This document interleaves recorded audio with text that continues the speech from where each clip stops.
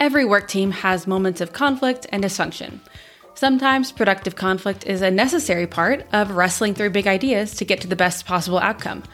But sometimes our teams become mired in conflict that is entirely avoidable because it's based in vastly different communication styles or different motivations and misunderstandings. Enter the Enneagram. The Enneagram offers not only self-awareness, but also curiosity and deeper understanding of others. I teach the Enneagram and consult with teams to improve their communication styles, conflict effectiveness, and self-leadership, all of which foster highly engaged and high-performing teams. During a recent team event, I heard over and over, "This just makes so much sense," when they looked around the room and saw who was fitting within each type. And now I know why this person asked so many questions, or this depersonalizes some of the conflict we've been having because I can tell we're just coming from different perspectives. So now that we know where we are, we can see how we can get aligned. So if you're looking for ongoing support or simply considering an engaging introspective module for your team's offsite or event, let's talk. Reach out to the 9Types team at hello@9types.co or schedule a one-on-one consultation with me on my website, 9types.co. And now, on to the show.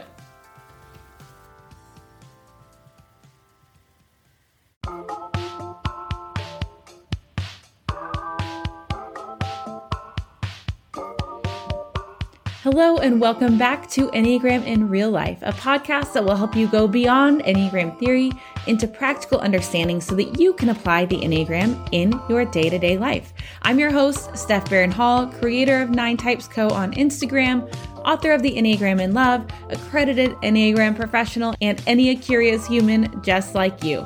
Be sure to check out the show notes for more ways to apply the Enneagram in your daily life. Thanks so much for listening, and now on to the show.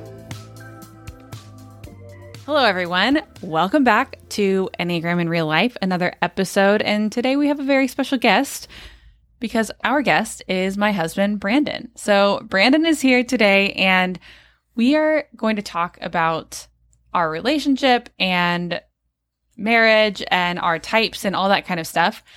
And we decided to do this because today, if you were listening to this episode when it came out, on the day it came out, today is our anniversary. So we just figured it would be fun. I mean, I guess I figured, and then I asked Brandon if he wanted to join me, that it would be fun to answer some of your questions for us about our types and, you know, our relationship and all that kind of stuff. So if you follow on Instagram at 9Types Co, you might have already sent in questions or seen me answer a few of them. But today we're going to be answering more of those. So Brandon is an Enneagram 1. Like I've mentioned before, I'm an Enneagram 3. So Brandon is a designer, and people always ask me, what type of designer is he? And maybe we can ask him that question, but really he's a content designer, a marketing designer. He does a lot of different things that are about really the conceptual side of design, and making things work better for people, improving the way that people can operate using things like email and website and those sorts of things. And that is a really natural fit for him because that's just how he operates, which you're going to hear pretty soon here. So Brandon's a type 1, I'm a type 3. And yeah, I mean, I think that's all I have by way of intro. I don't have a very formal intro, but this is Brandon's podcast debut. So everybody, welcome Brandon to the podcast. Hi. So I think we can start off today, Brandon, with like one of the questions that we got a couple of different times, which was, did either of us ever mistype? So to begin, let's start there. And I think it'd be cool to hear your typing journey and how you discovered the Enneagram and then found your type. Yeah, so I think it was in 2014 or 2015 when I heard a Liturgist podcast about the Enneagram. And they go through that and they talk about the different types. And I almost immediately resonated with the 1. But after that, I went and took the test from Riso Hudson. The Ready. Mm-hmm. The Ready test. And that came back pretty glaringly as a 1. And I sent the results over to Stephanie. Stephanie hadn't heard about the Enneagram yet. And I was like, I think you'd be really interested in this because Steph has naturally been into typing systems and has always encouraged me to take either StrengthsFinder, or she did the DISC assessment. And then even before that, we talked about MBTI and early on in our dating relationship. And it's always something that she's been naturally drawn to. So I, of course, introduced her to the Enneagram. Wah, wah. What did I say? She, and just like classic for our relationship, she's like, oh, okay, that's cool. And then just kind of like went on with her day. And it wasn't until her sister, I don't know how much longer, like it was a lot longer. It was like 6 months to a year later. Her sister brought it up and she was like, okay, maybe I should look into this. Like almost completely forgetting. Well, maybe not forgetting, but like not acknowledging that I had talked about the Enneagram. And now she started to like dive deep on it. But through my journeying process, like Steph started teaching the Enneagram not long after that, in smaller groups. And there was one time she was teaching it and she was going through the types, and I thought I was a 5. Yeah. I think it was that was it. Like I like really resonated with her teaching on the 5. There were so many things that just made sense to me. And even before that, I think I thought I think after I took the test, it was actually like, I was like, I'm either a 1 or a 9. I think those were my 2 highest scoring ones, but like the 1 was pretty dominant. And so like I stuck with the 1 for a while, and then I identified with the 9 for a little bit, but that didn't seem to fit. And then when Steph taught about the 5, then I kind of transferred over to the 5. And then not long after that, I felt as though I was an 8 operating out of stress, meaning that I was like being seen as a 5. And then I don't even know what happened after that. I think Steph, like years later, like 2 years later, maybe, like brought up that you were entertaining the idea that you thought I was a 1, like going back to like my original assessment. And so like that was kind of my journey through various different types, trying to sort through it and make sense of it. Yeah. Well, and I think what kind of is interesting throughout all of that is people sometimes ask me like, how do I know what to do next? You know, especially like, how do I know I'm not mistyped and all these different things? But one thing I kind of appreciated about that is we were able to have really good conversations at each step of the way. And you were able to describe things about yourself that I didn't know before. And so I was able to like get to know you in a different way. And so I think that that was still helpful, even though, you know, yes, you were mistyped. But I think in those intervening years too, because you were mistyped, you were kind of like, well, this is kind of like whatever. Like kind of this whole thing is a little bit of bullshit. And like, you're just way too obsessed with it. And like, I don't want to talk about it.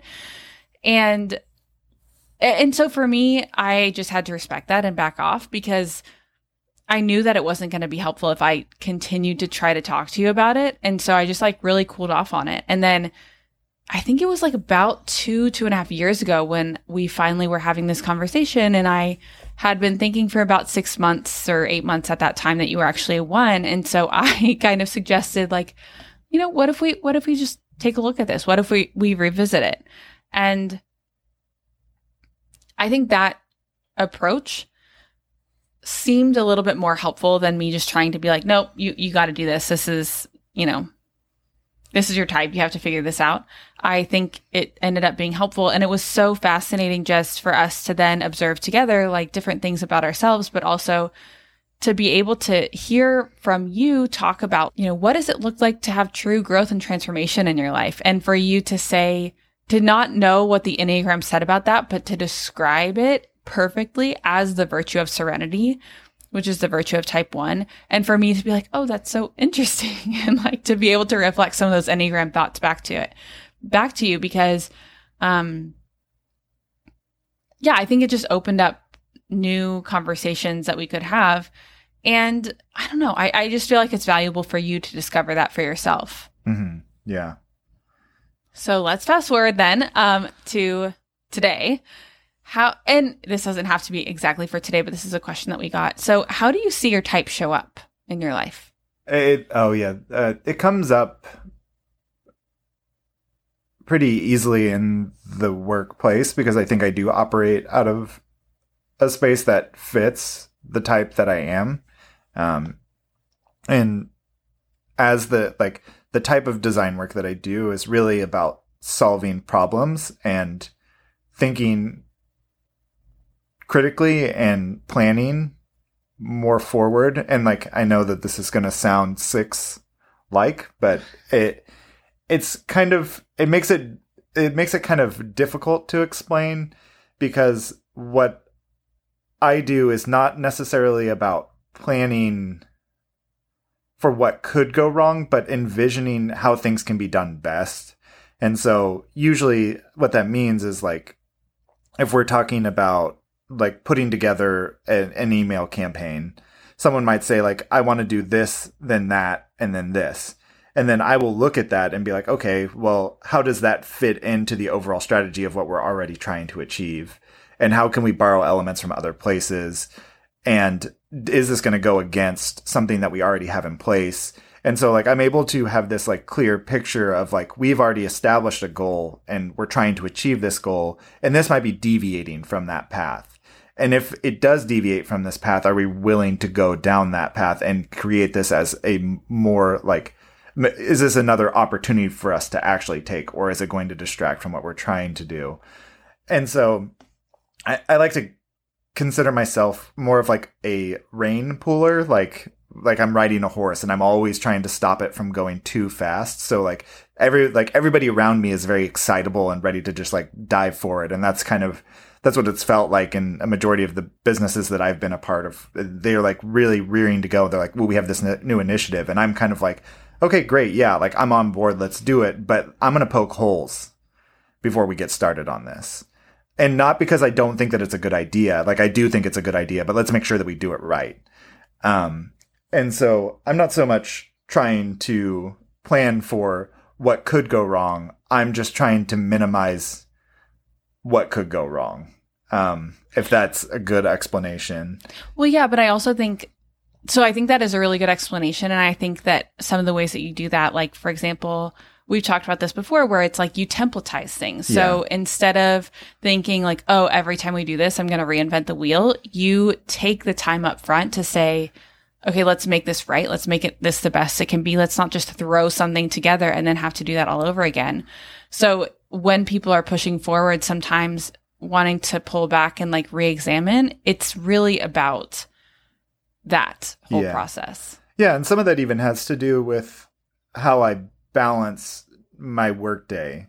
Like I don't like to get in and like make one change to a document. So like when I hand over so I've designed a brochure or I've designed a case study or made a change to our email. If I send it off to someone, I don't expect them to take a one glance at it and then send it back to me immediately with one change or two changes. I want them to take the time to spend, even like sit on it for a day, sit on it for 2 days and keep going through it, comb through it and point out every single thing that's wrong.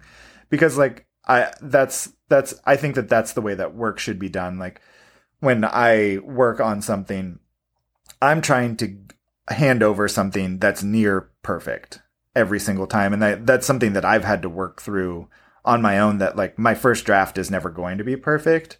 But it usually is pretty close to complete. And so when someone hands it back to me with the red marks, I want that to be complete as well. So that I don't have to go back in over and over again. And so, how do you work through that? How have you been able to adjust that expectation that your first draft is perfect? I think it's come through, a lot of it has come through my work experience now of having someone who's patient with my process and understanding of how I work and given me the space to work on those things. That's allowed me to actually figure these things out. The job that I had previously didn't give me that space, didn't give me that time. And so like I never was able to assess like, how do I work? What is the like best environment for me to be in? How can I give you the highest output with the highest quality? I was always acting from a place of like, I was always reacting. I was never able to make proactive decisions. But like when I can work proactively, like if you give me the space to work on something and to think about it deeply, I can present a full process or complete design that is near done when I'm given the space, because I'm going to think through every eventuality. Like, and now I'm in a space where my boss will just come to me and she'll hand me something and she says, we need to figure this out. And she doesn't ask questions. She doesn't have to check in on me. She gives me a due date I either turn it in before the due date or on the due date. I'm never late on any of those things. And she's always happy with what I give because this is the type of work that I should be doing. And this is the type of environment that I do need as the type of person that I am to be able to think about every eventuality, think about how things should be presented, and doing things what I believe is the right way. Like, this is like a lot of what I do is mostly just like layout. So like I'm putting information on a page and I'm thinking about not like there are obviously rules in design, particularly when it comes around with like readability and how you structure text. So like I have those rules inside of me and I'm able to just immediately look at a body of text that someone hands me and realize what I need to emphasize, what's going to fit into what area in terms of hierarchy. And so now that I'm in the space where that's like, I'm given the time to figure that out, I'm able to create templates for everything we do. So if someone comes to me with a one-off, which I don't believe in one-offs. One-offs don't exist. Like if someone comes to me and says like, hey, we just need this really quick. I'm like, okay, great. Yeah, you need it quick, but I know you're going to come back to me for this. So give me the space to do it right this time. So the next time you come to me, it'll be done in 5 minutes and not in 2 hours. So yeah. Those are the type, that's how I like to think about work. It's like, never make me do something that's a one-off. If it's a one-off, it shouldn't be done in my mind. Mm-hmm. And I think that this is, so you're hearing the ways in which like, sometimes how I want to communicate in the workplace, but don't get the space to communicate. Yeah. I mean, that makes a lot of sense too, because what I also heard through that were like some of the themes that you often talk about, like talking about properly or should, or those sorts of things. And I think too, like you do focus a lot on creating order and like, you know, the way that I see your type play out a lot is trying to make things feel calm, trying to make things feel orderly, like trying to bring order to all of the chaos. And I think this is one of the things that we talked about some is, you know, I used to really teach the concept of stances and I don't so much anymore, except I was reflecting on this recently because the dependent stance is types 1, 2, and 6. And a lot of the time people teach it as like they depend on others for how they feel. But I also think that for ones really depend on the environment. Like there's almost like this underlying belief, like if everything around me is orderly and structured and systematized and balanced, etc., then, you know, I will be able to feel calm inside, like hoping that inner peace comes inward. And you know, we've talked about that some because you have so much focus and like capacity to see the little things that are out of alignment. Sometimes it means that you can never really feel that sense of calm. Yeah. Yeah. I want to add one more thing. I know that we've gotten like deep into this question already and we've got a lot more to get through, but I think something that is like, that maybe gets underplayed with ones who act this way, particularly in the workplace, or maybe even in like everyday life, is that I also don't believe in multitasking as an individual. Like I don't think that you actually get good output out of balancing a majority of things. Like you need to put focused attention into one thing. And so like when you set overall goals, you obviously have a bunch of distinct parts that contribute to that goal.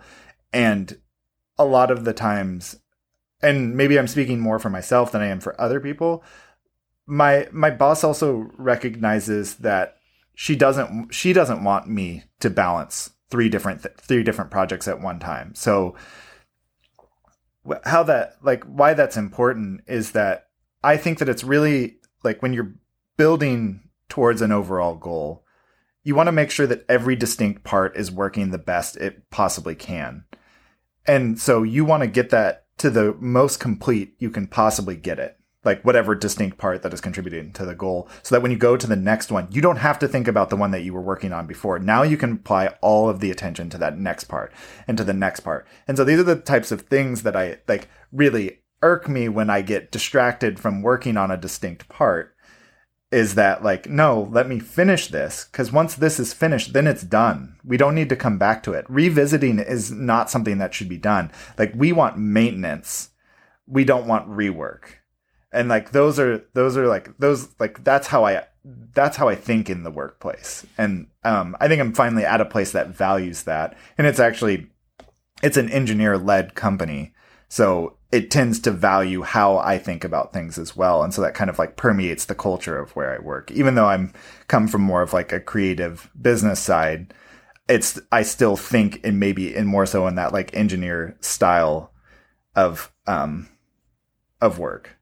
Yeah. Yeah. And I think, you're just really good at that process and like making things efficient. Like you can do so much in just a few short hours because you know all of the processes so well because you created a lot of them, but also because like, it's just that's important to you. And so you just know that really well. So you can do a lot, but also we've talked about this before, but you're really good at seeing patterns and anticipating, what needs to be done when and like what's going to happen. And that comes together too with like being able to communicate things about like the brand or whatever else, where it's, how things need to look and to be communicated, to be succinct, but also to be cohesive. And so I feel like that's where that really comes across as well. Mm-hmm. Yeah. So how do you think you see your type show up? So, I feel like it's almost comical at times. I definitely see it show up in the sense that I am just like so constantly thinking about what's next. Like, okay, what am I going to do now? What am I going to do now? I always joke that when I started 9 Types Co., I got bored for 5 seconds and decided to start a business. And I think that's really like true of me. And even I would say recently, I just had like a really rough season. And to come out of that, I needed to increase revenue, but I like ended up turning on all of the faucets at once. And now it's like, oh my gosh, the bathtub is overflowing and I don't know how to turn anything off. Or it's like, things keep coming back and it's like, all right, yes on that, yes on that, yes on that. And so things are just overflowing. And so I'm ending up feeling overwhelmed.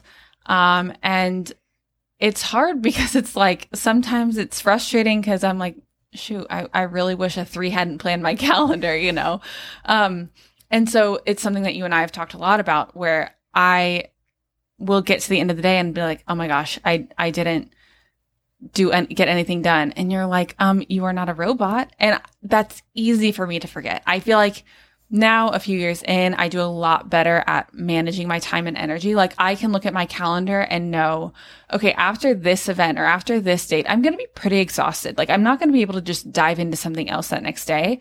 And I'm getting better at like knowing that and observing that and recognizing it and valuing it. But it's still really hard to pre-plan the times of like rest and rejuvenation that I really need. So I think that shows up a lot. And then also I think the image thing is just really big, like I think about even just like at home, oh my gosh, like the hose is across the yard where we need to really like clean up the sidewalk or whatever. And I'm like, what are the neighbors going to think of us? You know what I mean? Like those little things like that. It's really hard for me to avoid or to let those things go. And it's definitely a balance sometimes in my mind of like, what does it mean to be a conscientious person who like cares about my neighbors? And what does it mean to be a person who's just like so obsessed with image? I think that those are some of the ways I see it. Mm-hmm. Yeah. It feels like the way in which we take care of the yard is kind of emblematic of who we are as people. Like your focus is always on the front yard and my focus is always on the backyard. So you're always on the image maintaining and I'm always on trying to cultivate a space of like peace and serenity. Yeah, well, and it's so funny because I think, even when we were redoing the front yard, we had this funny conversation because you were like, it's fine if it doesn't look perfect. It's a DIY project. And I think that ones are commonly accused of being the most perfectionistic, but I don't think that's necessarily the case. I think any type can be a perfectionist, but for you, in a lot of ways, I see you valuing efficiency and quality. And that doesn't always look like perfectionism. But for me in that same instance, I was like, yeah, but if we just put in this a little bit of extra effort, it could be perfect. Like the perfection is like so close. I can taste it. and I'm willing to go the extra mile to get there. And I think for you, for a lot of the time, you're much better at being like, this is minimum viable product and we're just going to move forward. And I do not do that well at all. Yeah. Because, like, I think how I see things is more so in like, this is a continuous endeavor. This is a never ending project. Oh so that, like, particularly when it comes to the yard, like, I know that these are living things that, like, they need to be cared for and they need to be like, and also just like the general state of it. It's like, I know, like, we did this or I think was it the second time around? No, the second time around we did it in spring. Yeah. Mm-hmm. Yeah. So I like knowing like the trees that are around this area that I'm like, I'm going to have to be out here raking. I'm going to have to be out here like blowing things off. I'm going to have to be going like these things need to be pruned, all this sort of stuff. So it's like, it's going to be a constant tinkering. And this goes back to like what I was talking about, where it's like, I don't want rework, but I'm willing to do maintenance. Yeah. And I was like, I'm willing to pull up everything we've just done and correct it. In my mind. I mean, it's fine, but yeah. Yeah. It's interesting. I think that one other thing I wanted to add about how I see your type show up, is just like talking about the state of the world and how broken everything is. Like, we talk about that every day. And I think I can really empathize with how much that weighs on you, and how you have like a lot of like big feelings around it. And I think a lot of the time I used to always perceive that just as anger, but I think now I definitely were able to have those conversations where I ask like, okay, well, what's underneath that? And those are really good conversations. Though sometimes it is just the state of the world and you're like pissed because it's just all like everyone is being terrible. Yeah. So the way that I see your type show up is like earlier I said, like, I'm a rain pooler. Like I try to slow things down. Mm-hmm. And so like, and also I also explained how I like to be more procedural about things. So it's like, if I'm going to work on this, I'm going to work on this. And the difference between us is that you're willing to put a bunch of, like, you're willing to spin a bunch of plates. And I'm only really willing to carry a plate. Uh-huh. And you have the talent and attention to spin those plates.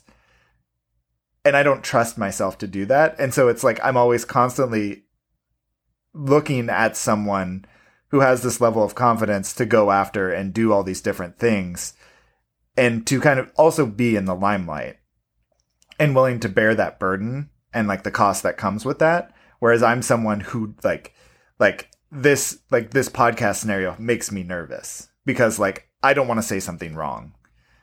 And I don't like, and I inevitably will say something dumb because when I do start blabbing on and on and on, I'm going like something that's deep down in there that I don't know is there is going to eke out. Yeah. You verbally process. Yeah. And it's a dangerous space to be in. And so, I think that like on a day-to-day basis, sometimes I just like, I look at the amount of work that you do and I just like, it exhausts me. Like, because I just don't know how it's possible. And I think a majority of people don't really get to see behind the scenes on your business. And so like, I think that there's a lot of that because we work in such close proximity. We're literally like 6 feet apart right now. That's what majority of our work days look like. We kind of carry each other's burdens in respect to work, and your load is so much heavier than my load, particularly at this time, because I'm in a place that respects my space and my boundaries and the amount of effort that I can put in. But yeah, and I think like when we talk about the yard and we talk about the house in general, like even outside of your business, like we want to redo the backyard. And like when you talk about redoing the backyard, you talk about it in big plans and you talk about every distinct part. And I talk about it in like, okay, well, what part do we want to focus on first? And how can we start building towards that? And like you're very big picture and I can tend to be a little bit too granular at times. I think that you're not exclusively big picture. Like you can see the parts that need to get done, but like we're talking about, because of our work situation, we're talking about building a studio in the backyard for one of us to work out of. And like what I see is like, okay, we're going to put it here. And then I also see that where that it's going to be is not flat. So that needs to be taken care of. And then I'm like, okay, are we going to put it on pier and beam? Are we going to put it on skids on top of gravel? And then once we do that, like after we've made that decision, this isn't even going into consideration about talking about like, what is the structure going to look like? How's it going to be laid out? Are we both going to be in there? Is only one of us going to be in there? And all those sorts of things. And I start to think through all of like, how do we do this so that like the thing that actually ends up there is perfect? And you're just like, no, we just need a thing. We just need a start. Yeah. Yeah, well, and I think it's funny too, just like going back to where you started with that, is like you mentioned the confidence. And like, I feel like I've worked a lot on that, but for the past, like most of my adult life, I have like felt very not confident. Like and especially with my business, there are a lot of things where it's like, I'm just freaking figuring this thing out. Like I have no idea what I'm doing. And it's interesting. And like also like not really wanting to be in the limelight, but also recognizing that in some ways that's very needed. And it like is painful, but there's also this part of me that's like, I can't not do it. Yeah. Yeah. Cause that's like, I think the major difference between us and maybe even between your type and other types is the bent towards action in the face of self-doubt. Yeah. I like self-doubt for me, like I already talked about, means considering everything and then becoming overwhelmed to the point in which like I am just like I'm like buried underneath all of the eventualities. Yeah. And I think for me it's a thing and I feel it. And also I'm like, all right, so what are we going to do though? Because I think in the face of self-doubt, I typically get really practical. And just think, all right, well, like, what is the one thing I can do today? Like, how are the things that I can put together? But also it's because this is like my job. So that's probably where it's a little bit different too. It's a thing that's extremely personal and emotional and risky. And it's also how I make money. Yeah. So it's weird. Yeah. And the way cause like, I think there's also like, I think that I have tried to start way more side projects than you have. Mm-hmm. But the reason why I've started way more side projects is because I've given up on those side projects. Whereas like you started a flower business and then you started an Enneagram business. Like you started as like a wedding florist and then you also started this. Those are the two things that you did, but you have done them continuously day after day. Yeah. Whereas like I'll do it for like a couple of weeks and then I'm just like, I'm not seeing results. Yeah. Yeah. It's interesting. I feel like we're really different, but I also do think our strengths are really complementary. Okay. Let's talk about incorrect stereotypes of type 1. I think the thing that I would love to hear you talk about is like the perfectionism stereotype a bit. And then also like that self-assured and judgmental. Yeah. So because I don't really lean into the perfectionism side that much. Like when I say perfectionism, I'm thinking of like the stereotype of someone who always has coordinated outfits, always looks put together. You know, their car is always clean. Their house is always clean. Like everything seems to be in order. Like I don't lean into that, but I can sympathize with people who are that way because I think that the motivation is pretty similar to like where I'm at. And like it's coming from a place of trying to create order out of the chaos. And I think that this is like kind of like a misplaced way of like handling what's actually going on internally. So there's obviously like looking around and seeing everything out of order, or even just like, I think for me, like how I view the world is, okay, how are things not working properly? Like, and this is like something that has bothered Steph in the past of like, we'll go to a restaurant and like, because I'm a process and procedural person, I'll immediately sit down and like people always talk about like these tight, like little cute cafes and stuff like that. And all I see is the pain and anguish of the servers walking around, having to shuffle behind seats, like not even having adequate space to like even get out of the way. Like a person can't get out of the chair and go to the bathroom. Just because, like how it's not functional. Yeah. It's not a functional space. And so like we'll go out and I won't have said like it's very rare that this happens, but say it's one of those times where I don't say anything during the meal, we'll leave. And she'll like, Steph will say, oh, we had such a nice evening. And like, I'll then all of a sudden, I'll just unload about how everything was wrong with the restaurant. And like, the food may have been good. The service may have been great. But all I see is everybody else like collectively struggling to move through the space. And so like, bothers you. Yeah. We were having such a nice night. And so like that, like, I think is kind of like the motivating factor behind like what's going on with ones is like you may see this orderly like presence in the world, or this this attempt towards perfect presence in the world, but actually what's going on is like what I'm describing in that restaurant is actually happening internally. Like this struggle to kind of navigate through how the world is actually operating when we've already set rules in place for how we should do things, but then we also notice that some of these rules are broken and are disadvantaging certain people. And so like when we go into our small spaces, like we go into our homes or we go into our workplaces and stuff like that, and we try and create this order extrinsically when realistically what we need internally is peace. Yes. And two things I want to like kind of add or like expound upon with that. One is I think that that's a really great description of really what's going on for a lot of ones. And like really this belief that things could be so much better. And you really do optimize for functionality. So I think that that is incredibly helpful. And I also have to say, I have never once seen you wearing mismatched socks. So I feel like that really, like, I don't care if my socks match ever. And you always like have matching socks. And that's just like one of those things for you that it always carries through. Because if I can't see it, I can feel that they are different socks. What if they're from the same pack? It doesn't matter. I can feel like I know. So, but like with what you're saying there about like finding the deep inner peace, I feel like you have kind of really worked on that and created, but can you give like one quick example of a way that you have learned to find that sense of inner peace that you actually are looking for? Yeah, I think that something that's been surprising for me in these last like couple of years is how much I've discovered how much energy I have. And when that energy isn't like, this is like physical energy that I'm talking about, when that energy is not expelled, that actually, that my brain kind of runs unfettered.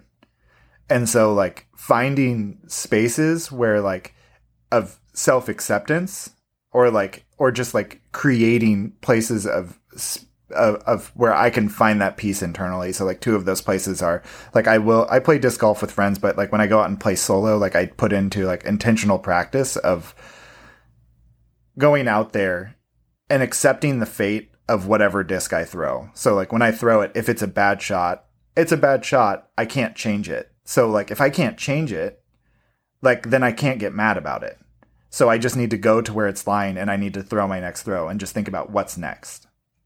And so I think that that's like probably one of the biggest ways in which I tried to find inner peace. I think I also talked about, I'll go off on another tangent a little bit about like, this is kind of more of like a real world example of like, I have notoriously been an angry driver my entire life.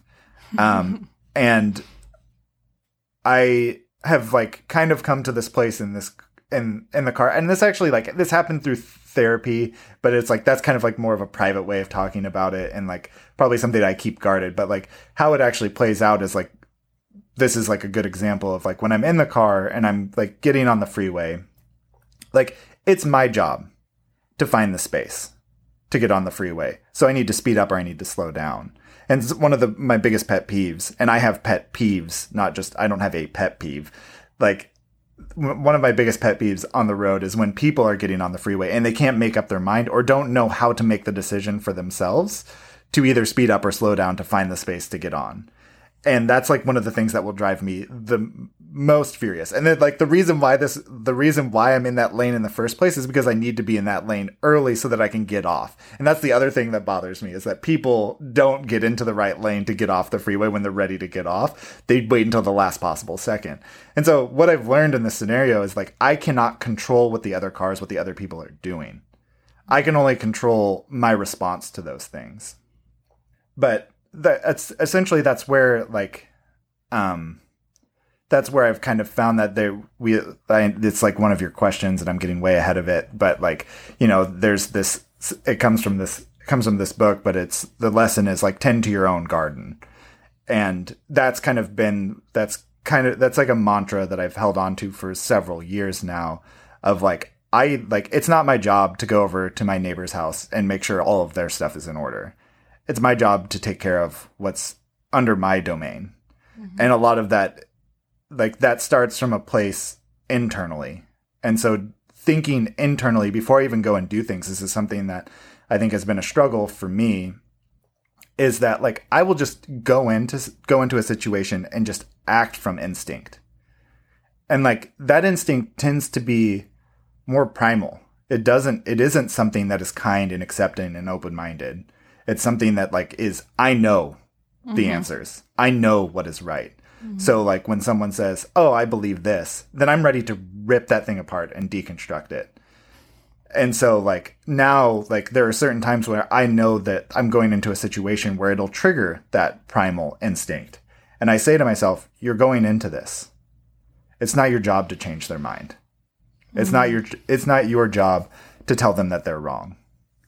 Like, how can you be secure in your own beliefs and your own way of living that you don't need to project that onto somebody else? Yeah. Yeah, that is such hard work, and it's so good. And I think too, with what you were talking about with disc golf too, I have heard you talk a lot about the way that you've been able to practice self-compassion and really see the impact of self-compassion in that arena in particular. Mm-hmm. Okay. Incorrect stereotypes of type 3. I think the thing that I think about the most is that when I see stuff that says that 3s just want attention, or when they just want to win no matter what, or they want to step on other people, or that they're just greedy or attention grabbing or flashy, or like all of those things, those really irritate me, because I don't feel like that's what I'm about at all. And I feel like in a lot of ways, the thing that's hardest for me in my business and owning my own business is like, I do have to go out and say, this is how you can like pay me for my work. And I, for so many years, just gave everything away for free because I just didn't want to have to ask. Like, I didn't want to have to say, this is how you can pay me. But that, like, it's not a good way to live. Like, you can't just give away your life's work for free. And so it's just been really hard for me, I think, to build that. And so it's always interesting, I think, to give feedback, to get the feedback that like, oh, you're just, shallow or greedy or something like that, when I share about offers that I have or ways to work with me that are paid offers, because, I have had to work so hard on my own, like, inner stuff and like my own mindset. And then to have it thrown back in my face, like, oh yeah, you're greedy for basically running a business like a business that has, revenue. I think that's the thing that I'm kind of thinking about the most right now. But I would also say the other incorrect stereotype of type 3 is that 3s don't care. And I just don't think that's the case. Yeah. Yeah. And I think that, particularly with the one that is like 3s don't care. I think 3s are one of the few types that are willing to bring everyone else along so that everyone gets to experience that success. And like, that's not talked about enough. Like, they recognize, and I've seen you in your business function this way, that you can't do it alone. Like, even though like that's like kind of also a picture that I feel like is painted, is that like that 3s can just be bullish, and then they're just going to push through, and they're going to find a way to do it, and they don't care what happens on the way through. And that's just patently untrue. Mm-hmm. You can't wait to celebrate successes with other people. Mm-hmm. Like, you minimize your own successes in some way. But when it, like, you're willing to slow down so that other people can go with you. And that, because like, and that's, I think the thing that's amazing is like, even the pace at which you put out work, you still have people coming along with you for the ride, and they're actually helping you move forward quicker as well. But in the early stages, like, you have to get them up to speed. Yeah. And that, like, and I think it's one of the ways in which, like, threes make good leaders when they're able to tap into that space. Obviously, this comes from a lot of self-work and like realizing that, like, no, we need other people to come along with us. And that's the space that you operate from, is that it's like, they're not going to leave people behind. They're not going to cut them off because they're not working at a certain level. Like, I think that there's a lot of stuff that, maybe you've been hurt by threes in the past, and like what you're describing is someone who's acting from a place of unhealth, but that is not definitive of the type. And so, like, and I think that's hard work that a lot of people have to do when they tend to bristle up against a type that has harmed them. Like, I've been seriously harmed by an 8. And so it's hard for me when I hear, like, this person is an 8. It's hard for me to detach 8ness from someone's, like, from what this person did to me, like the trauma that was caused through that event or through that person's actions. Yeah. And so I think a lot of people, because our society tends to lean heavily into that 3 space and elevate 3s, like, maybe some of them have been coddled and, like, kind of put on a pedestal, and, like, we talk about them as if they are, like, these people that we should model ourselves after. And then it's not much longer that we find out that behind the scenes, they've been doing awful things all along. But, like, they may have not even been a 3. They just kind of project those ideas of 3. And I think our society is kind of moving, I think, away from that. I think there might even be, like, some sort of an elevation of 5s at this point in time. And so, like, there's always going to be this, like, flux and change in which, like, how things are perceived. And, like, sometimes something will seem better than the other thing. But yeah, I think I've kind of, like, I'm kind of, like, rambling on at this point, but yeah. Well, and I think that brings up a good point, because this question too is about, like, the stereotypes of our pairing. Like, there were so many, like, the people that I really appreciate everyone who sent in questions, but a lot of them were very stereotyping. Like, people saying things like, you get a lot done, you can't relax, you don't know how to feel the feelings. But I actually think that we have worked really hard on this. Like, I think we both kind of pretty quickly came to that level of awareness that even though we both have emotions beneath the surface, we have had historically a very difficult time expressing them. And so we've worked hard to, like, really unfold them and express them and discuss them together. And I think you said it best the other day when we were talking through this, of, like, the point of the Enneagram is that everyone has feelings and we all display them differently. And so the Enneagram is also about communicating those feelings and figuring out ways to get past your natural inclination of, like, wanting to protect or shelter them, and being able to bring those things into your awareness and to be able to work through them. And so it's just kind of interesting, because, like, we tend to, you know, be some of the types that I think people maybe dislike a bit, at least in the feedback that I hear from people online. But I feel like because of that, we have been so intentional, not because of the feedback, but because of, like, our desire to grow and learn, and both just having that bent. We've just been really intentional about, like, how do we learn to slow down? How do we learn to have more fun? Mm-hmm. How do we learn to, like, really hear each other and see each other even when things are busy? Like, I think that those things have really been priorities for us. Yeah. So one of the other things that came up that I just want to touch on really quickly, because we are not going through this quickly at all, is this question: is it hard to have disagreements without rationalizing the other's behavior because of the Enneagram? And when I asked Brandon this question, I would love to hear your response, because what I remember you saying is that we don't do this. Yeah, I don't think that we do this. And I think I went on, like, I got on a soapbox when we were initially talking about this question.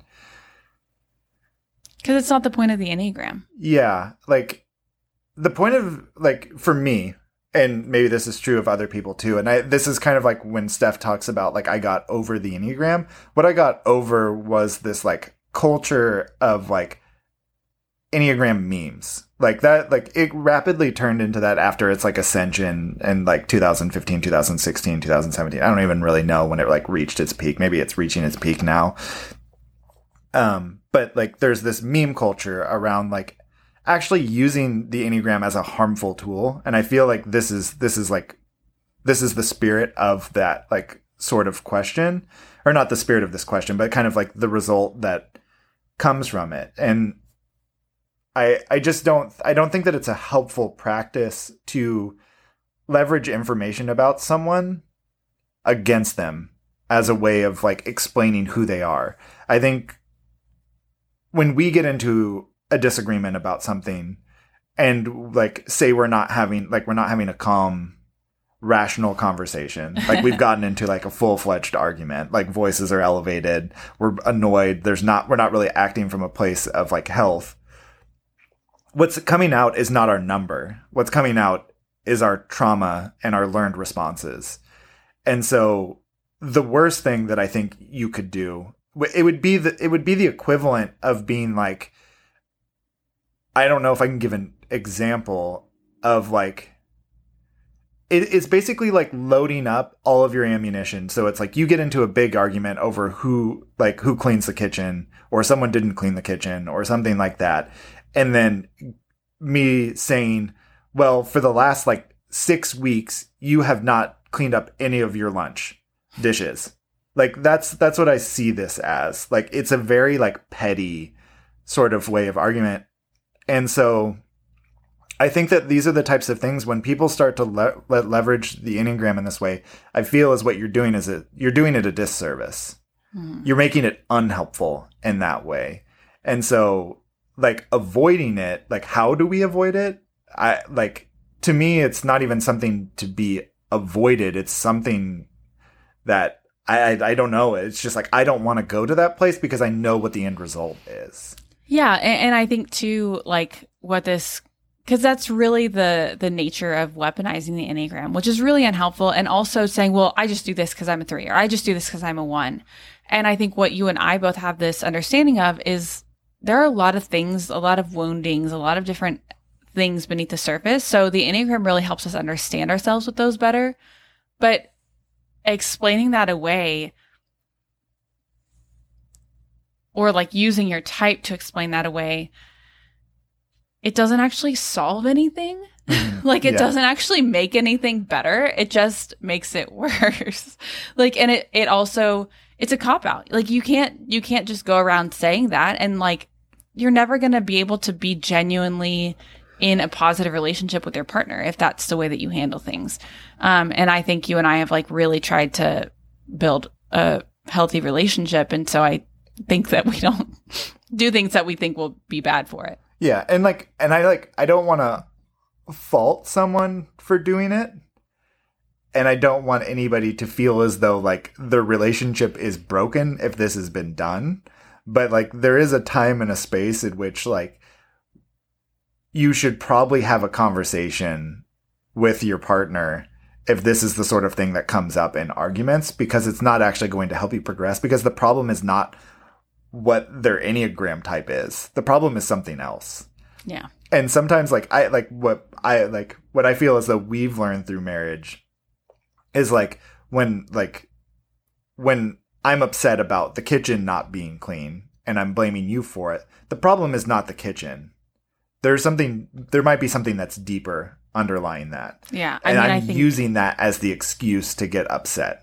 Yeah. Like, and then we get into the deeper question of like, oh, well, you've been working a lot and maybe you haven't been showing up in the relationship in the way that I need you to. And it's like, oh, okay, then we can have a conversation. Yeah. Then we can like really talk about that. And obviously like I deeply care about that. And so like, I don't care if the dishes are clean that much, but I do care if you don't feel like seen and cared for and loved and heard in our relationship. So then that's the quickest way for me to change, Yeah. So yeah. So I think this kind of like leads into the next question, which is how has learning your types helped your marriage? I feel like overall, especially because we have talked a lot about mistyping and these different sorts of things, a lot of it has just been building awareness.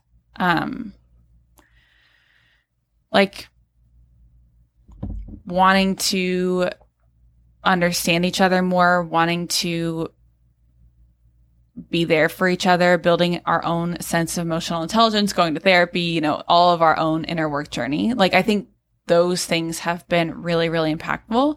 But I think the Enneagram has helped us have more empathy for one another when it's like, instead of just thinking that the way that the way that you're seeing something is wrong, I can be like, oh, I could see that from your perspective. And like, I can see that this is what you're hearing, even though I don't feel like that's what I'm saying. So like, how do we communicate that differently so that, we can talk about that and we can navigate it? Mm-hmm. Yeah. Yeah. And I think like, it's not like, cause I think it's like, I guess the question is like understanding like is it understanding my type or understanding your type? I guess that's like both of them. Yeah. Yeah. Yeah. I think that, I mean, like one of your, like you've spent a lot of time talking about communication, and like, I think the overlap between like that and like marriage counseling is that like marriage counseling is very much focused on communication. That's realistically what a majority of the work is. And so like when someone says something, it's like, not that everything is codified. Like sometimes things are just what they are. Like sometimes you just say, I'm angry at you for X. And that's truly what the person is angry at you for. But sometimes it's like, there's obviously layers behind that. And it's like, well, why is that upsetting them? And like understanding your type helps me understand why you might be upset about something. So, and it's a way of extending, is it like sympathy feels like a bad word, but like where it's like, I may not understand why you feel that way about it.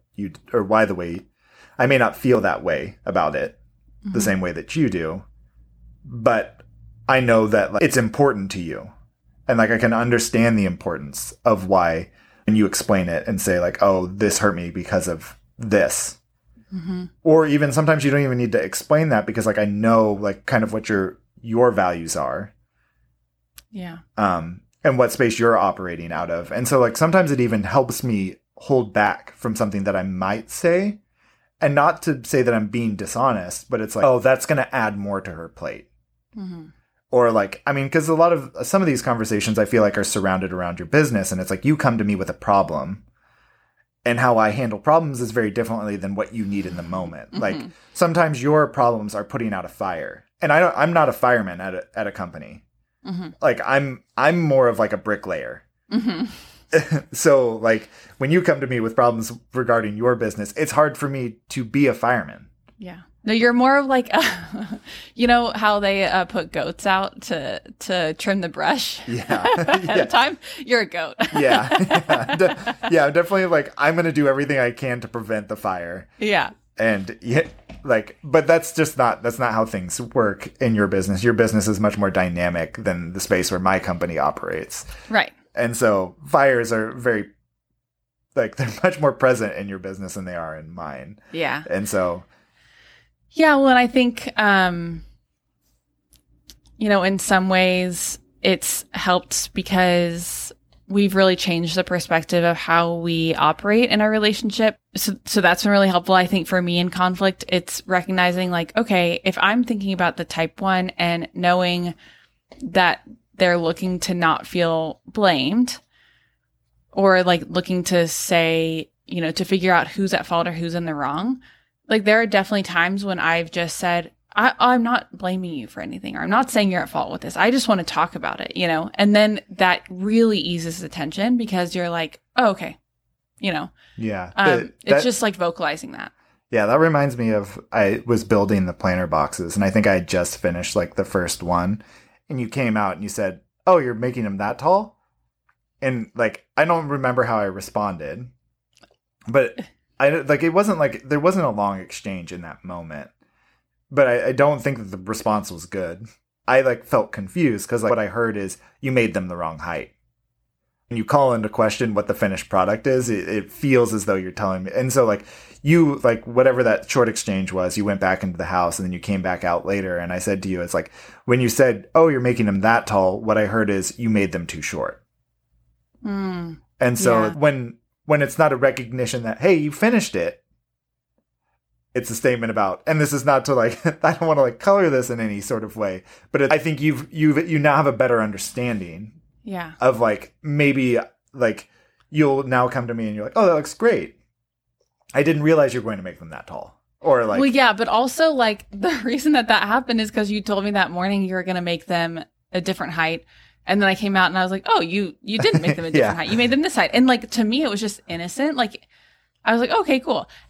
But I think, yeah, for you, it was like a judgment. And to me, I was like, what is happening? Why is what? I was just making a comment. Yeah, it's definitely, I think that when I can't remember when I designed these, but I think I changed the height several times. Yeah. And I was just like trying to find this like perfect proportion. And I was going back and forth. And it's like, I designed it in 3D so that I can have like a general idea of like what they would look like. I can put them next to like human models. But then when something comes into like the real physical space, it looks very different. And I just felt as though it was wrong. And so like, I was like, okay, this is what I'm doing. Yeah. And it was like, I had 4 more to make after that one. And so it was like all this crushing weight of like, I had made this decision. It's done. This is what we're going forward with. And it's like, at that point, sometimes like, because you want to get things, particularly when it came to like the front yard, like you wanted to get things done, like get it done and get it perfect, like the way so that it can kind of just be forgotten. So when I heard that, I was like, oh no, she's going to make me start over. Oh no. Yeah, and I think I was just like, I don't remember. I just like don't even remember it being like anything that I didn't feel a type of way about it. Like I was just like, oh, okay. Yeah. And so I think that like, but that was like because of what the conversation that happened after that, where I brought up like, oh, this is what I was feeling. This is what I heard. That's how me understanding my type helped me communicate like what was going on inside. Mm-hmm. And some of that is through the Enneagram. Some of that is through therapy. That was like, sure, it like is reflective of my type, but it's also like my knee-jerk response to a question that isn't questioning. Like it just is legitimately an innocent question. Mm-hmm. But as a 1 or where I come from, like my experiences through life, anytime someone questions something, I hear it as questioning. You hear it as you did something wrong. Yeah. Yeah. Yeah. Yeah, and that is like really interesting and like really helpful to learn about each other. And I think in general, both of our types or both of us, I don't know if this is necessarily a type thing for type 3, but probably is. But both of us are really aware of our shortcomings. And so that's good and bad, right? Because we can both be really sensitive to criticism, but we're both really adaptable to change, and the approach to something when things aren't going well, I think is really focused on like, okay, how do we make this better then? Like, how do we make sure that we are showing up for each other or doing what we need to do? Like, I think that it's not typical for us to like, for one of us to say, hey, I'm not feeling like we're connecting, or to say, hey, like, I feel like we're not spending good, like quality time together. Like the response to that is normally not, well, that's on you then or something. It's normally like, okay, like, how do we make it better then? Mm-hmm. Yeah. And so just being adaptable in that sense, I feel like we do a good job. And I think we both work really hard to be a good spouse. So I think that there's a lot to be said for that. And I think that is true of like, I mean, any type, but like, I feel like when people think that 1s and 3s just don't care about their relationships, I actually just don't think that's the case at all. And I think that, a lot of 1 and 3 couples, I'm sure, are this way, where it's like they want to invest in self-awareness and in growing and becoming more grounded and emotionally agile and kind and connected human beings in general. And so I think that goes a long way for us in our relationship. Okay, so on that note, people ask for our best advice for a good marriage or relationship. So Brandon, you want to go first? Maybe this is like just general thoughts of like, there's no such thing as balance. I think early on in our relationship, I guess this is more like this is more of like a caution than it is advice. That like I think there's this illusion that everything is going to be 50-50. And that, like, when you get married, you're going to sort through who does the laundry or who folds the laundry or who does the dishes, who vacuums, who cleans the bathroom, who makes the dinners, who goes to the grocery store. There's all of these, like, logistical things to figure out when you get married. And that just life changes over time. And that balance that maybe you struck in the first year of marriage or in the first 6 months of marriage or whatever isn't going to be persistent. Like, the demands of life are going to change. People's jobs are going to change. All these sorts of things. And so sometimes it means carrying a lot of the home stuff. And like just realizing that the other person doesn't have the capacity for it. And sometimes like it's somebody's job to just like stick it out for a little bit longer in a job so that the other person can figure out their job. I think that's like the biggest thing for me is that there's just no such thing as balance in marriage. Like sometimes you will find that magical mix. Like I think we did have it for a while, and I think we truly enjoyed it and we relished it. Like we had a lot of fun together during that time. But it was 1 year, I think, of the 8 that we've been together where that balance actually existed. And I don't really see that balance coming back anytime soon. And so, I think that also just comes into play that like that the interests are going to change as well, and giving each other space to explore those interests is important. And letting the person change. And I think that's probably like I think those kind of go hand in hand. I think I was going to say this when we were talking about the other question. Like you get to make your own rules in marriage. This may be just like pointed at a specific group of people, but like when we were heavily involved in church and still practicing, there's all of these like heteronormative ways of being in a relationship and who does what and who's responsible for what. And that just doesn't work for who we are as beings. That doesn't work for like, if we're talking about Enneagram types, you are a person of action. And I tend to be a little bit more precise when it comes to stuff, but decisions in life can't always be made with precision. They need to be made with action. And you're more ready to make decisions and deal with whatever consequences come from them. I have a hard time making decisions knowing that there are going to be consequences. And so like that meant early on, that meant going outside of what the quote unquote rules were for a Christian relationship. Like we came from like a complementarian background, and that just was never going to work for us, who we were as beings.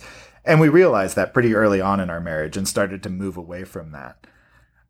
So yeah. And like you can take stuff that people will come, you're probably listening to this right now and you're like, oh, I should put that into practice. And I don't want to elevate myself to that point in which like, this is that valuable, but like you may hear other people give you advice on like what you should do in your marriage, but those are two different people in a different type of relationship doing something that works for them and finding happiness in it. And so like you can try it out, but if it doesn't work for you, you don't have to keep doing it. Just because somebody else does it and it works for them doesn't mean that it's going to work for you. Yeah, so I guess that's pretty much it. So what would you say is your best advice? Well, I was just going to say that I think that you were basically just quoting Taylor Swift that whole time. But anyway, yeah, I mean, you kind of touched on it. Being open to one another's evolution, I think being really open-handed about that. We have changed so much in the years that we've been together, especially the years that we've been married. And I feel like we have never come to it with the expectation of that we would be the same person 8 years in that we were when we got married. So I think that expectation that we are ever evolving and changing and becoming new people, like I think having that expectation is really useful, especially because we are just so curious. Like both of us, we love to research. We love to learn things. We love to like go down these different rabbit trails. We love to experiment with different ideas and concepts and like even aspects of ourselves. And so I don't think it would work like if we felt like we had to be the same way that we were at the beginning, because we just aren't. Like we just are so, I guess like adaptable is like a really positive way of framing that. But I think that we're just like mutable, I guess, as humans. And so I think that's the big thing. That's like one of the biggest things. And like you were touching on too, with the idea of balance is at different seasons or different years, like you have to readjust, and the expectation that one person always carries the whole load in any area. It's not like you make that decision once and do it forever. For us anyway. So if that works in your relationship, that's fine. But for us, and then I think also getting interested in each other's interests. Like I don't know about disc golf, right? But I'll watch disc golf on the weekends, when we watch the tournaments or whatever. Like that's fun for me. Or like I learn about the different Twitch drama that's happening, and like I think that's interesting, and like learning about video games and whatnot.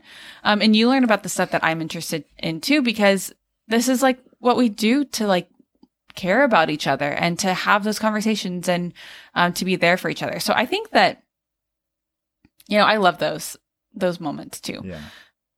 Yeah, so I like, think, what I hear you saying is like, when you say get interested in, what you see, like what I hear is like, you're seeing what is meaningful to me, even though it's not meaningful to you. And like, you're not going to shame me for it. You're not going to put me down for it. You're not going to make jokes about it. Maybe every once in a while you might like prod a little bit when I've gone on for 20 minutes about a new disc that I just bought. But like, for the most part, it's like, it's allowing the space to be different and to grow. And I think that paints like that makes it easier. Like when we see that change in one another and that interest, like when you went on the deep dive into like perfume, like it's like that's just like, that's a signal too that like other things can change and everything's going to be okay. Like I think that like, even I think it's important because like where we came from, people got married very young. Like, at least like in our eyes, very young. And even today I look back and I'm like, how could you get married at that age? Like, how do you even know who you are? And so like who I was when we got married is not who I am today. There are some persistent themes. There are still values that I hold. There are things that I still pursue and like today. But if I wasn't allowed to evolve, I wouldn't actually become a better person. And I think that that's what some people get wrong about evolution in a person, is that like they think that the evolution is only going to be bad. But like if you don't allow the person to change at all, you're not giving them the opportunity to be better. I think that if you don't have that reverence, then you can't enjoy it in the present. Yeah, and I think like treating it with respect. I mean, we've talked about this before of like flowers grow where you water. Mm-hmm. And so yeah, you don't always have to be watering. Like that's not the expectation. It's not that you always have to be flourishing and growing, but also seeing a relationship as something that you do need to cultivate and water, and like attraction and care and love. Those things are cultivated. They don't just happen by chance. And so maintaining that perspective of like returning to how do we grow this? How do we cultivate this? Like, how do we care for our relationship? And I think in a lot of ways we do see ourselves very much as individuals, which I think is really beneficial for us, because we get to go out and do the different things we want to do and like have our different interests, but also seeing our relationship almost as like another entity that we're wanting to care for. So yeah, I mean, I think that makes a lot of sense. Final questions. Tell me about a piece of advice that has really stuck with you. I already alluded to the tend to your own garden one a little bit, and that's something that I still hold on to this day. But I think this is kind of more leaning towards career advice, but I think there's something still in it. I had a friend say this, and I've heard this from various other people since then, but it's It's the statement of be careful what you get good at. And I think that this can like, there are times in which like this could play actually into your Enneagram type where it may not actually be a strength of yours, but people assume that because you are a type that you can do something a specific way. And you may be able to tap into that in a way. And so basically my friend was warning me against like continuing to work on specific types of projects, because the more you work on those, the better you get at them, and the better you get at them, the more people come to you for those. And if you don't enjoy that work, you're going to continue to do work that you don't enjoy. And so I think that's something that to this day still sticks with me and has actually made me advocate for myself in the workplace, where it's like, I've gone to my boss and said like, I'm not good at this. You're getting the result that you want out of me, but this is not a strength of mine. Mm-hmm. And so I would rather this be on someone else's plate. And then that has freed me up to actually work on projects that are meaningful to me and things that I'm excited to work on. And it allows me to actually put out higher quality work. So yeah. Yeah, those are really good. Okay. Mine would be, fulfillment is an inside game. That was Steve Magnus, either on the Rich Roll podcast or his podcast, Growth Equation. I have heard quotes like that before, and I always have little quotes that I pull from podcasts or whatever and write down, sometimes unsighted, and then it's very confusing to try to figure out where it came from. And then I think the other thing is just everyone is making it up as they go. And I think that's so important to remember, because a lot of the time we get into this mindset of like imposter syndrome of thinking that everybody else has it figured out. And it's just not the case. Like, people don't have stuff figured out. They just are able to figure it out as they go or on the fly, or they go into work every day and think, okay, well, what is the thing I can do today? Like, what can I learn? And then approach today. So I think those are kind of my two. Yeah. Okay, so final question. Tell me about a book that has shaped you or refreshed you in the last year. I'm currently reading Design for the Real World by Victor Papanek. I probably butchered the last name, not really sure. And I think in like maybe a true creative fashion, I go through these waves of self-doubt of, should I be a designer or should I be a creative or whatever you want to call it? And like almost questioning, like, am I cut out for this? Am I good enough at this? And design is kind of like a big field. And I think people think about it narrowly through what their experience is. And I tend to do that myself. And I think I started thinking too narrowly about design. And this is starting to open my mind up again to the possibilities of what that actually means. And so it's really boosted my confidence, and that I have the ability to solve these problems, that I have the ability to design a piece of furniture or to do whatever, because it's like the skills of design are not limited to one aspect. It's not just pushing pixels on a screen. It's not just the aesthetics. Yeah. There's just there's form, there's function, there's all of these different pieces that go together. And so it's really helping me to step back into what I feel like I'm actually good at. What about for you? Yeah. I wrote a bunch of different ones. I think the one that has really been impactful the last couple months is the book You Are a Badass at Making Money by Jen Sincero. It's honestly not a book I would have ever chosen to pick up. I'm like, the title sounds a little cheesy, to be honest. Like, I don't know. I was just not going to grab it, but it was the only one that was adjacent to what I wanted to listen to that was available to borrow immediately on Libby. And so I was like, what the heck? I'll just listen to it. And honestly, it changed my life. I just think unpacking a lot of the money mindset stuff that I grew up with and that I have adopted along the way has been really transformative. And I think it's really, really powerful to readdress those things and unlearn some stuff and some bad habits. Along the same lines, 4,000 Weeks by Oliver Burkeman, an incredible book. It's really about how we cannot possibly do all the things, so choose well when you are choosing what things you want to do. Maybe it's time to reread that one since I read it about almost a year ago. And then also the things that have really impacted me the last few weeks have been, or the past several months, I'd say, have been what they call Quit Lit books. about sobriety and especially women in sobriety. And fun fact, you will get to hear from one of those authors on this podcast very soon. So stay tuned for that. But yeah, so those would be mine. Cool. Yeah.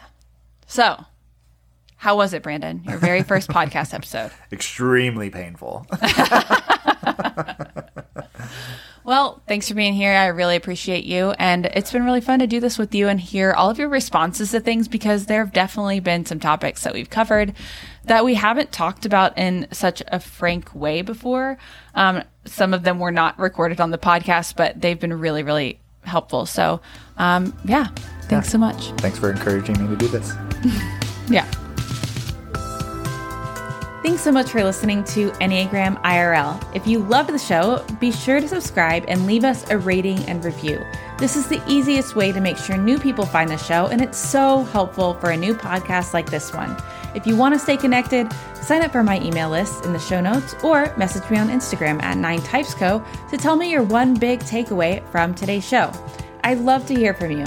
I know there are a million podcasts you could have been listening to, and I feel so grateful that you chose to spend this time with me. Can't wait to meet you right back here for another episode of Enneagram IRL very soon. The Enneagram in Real Life podcast is a production of 9 Types Co. LLC. It's created and produced by Stephanie Barron Hall, with editing support from Brandon Hall, and additional support from Crits Collaborations. Thanks to Dr. Dreamchip for our amazing theme song, and you can also check out all of their music on Spotify.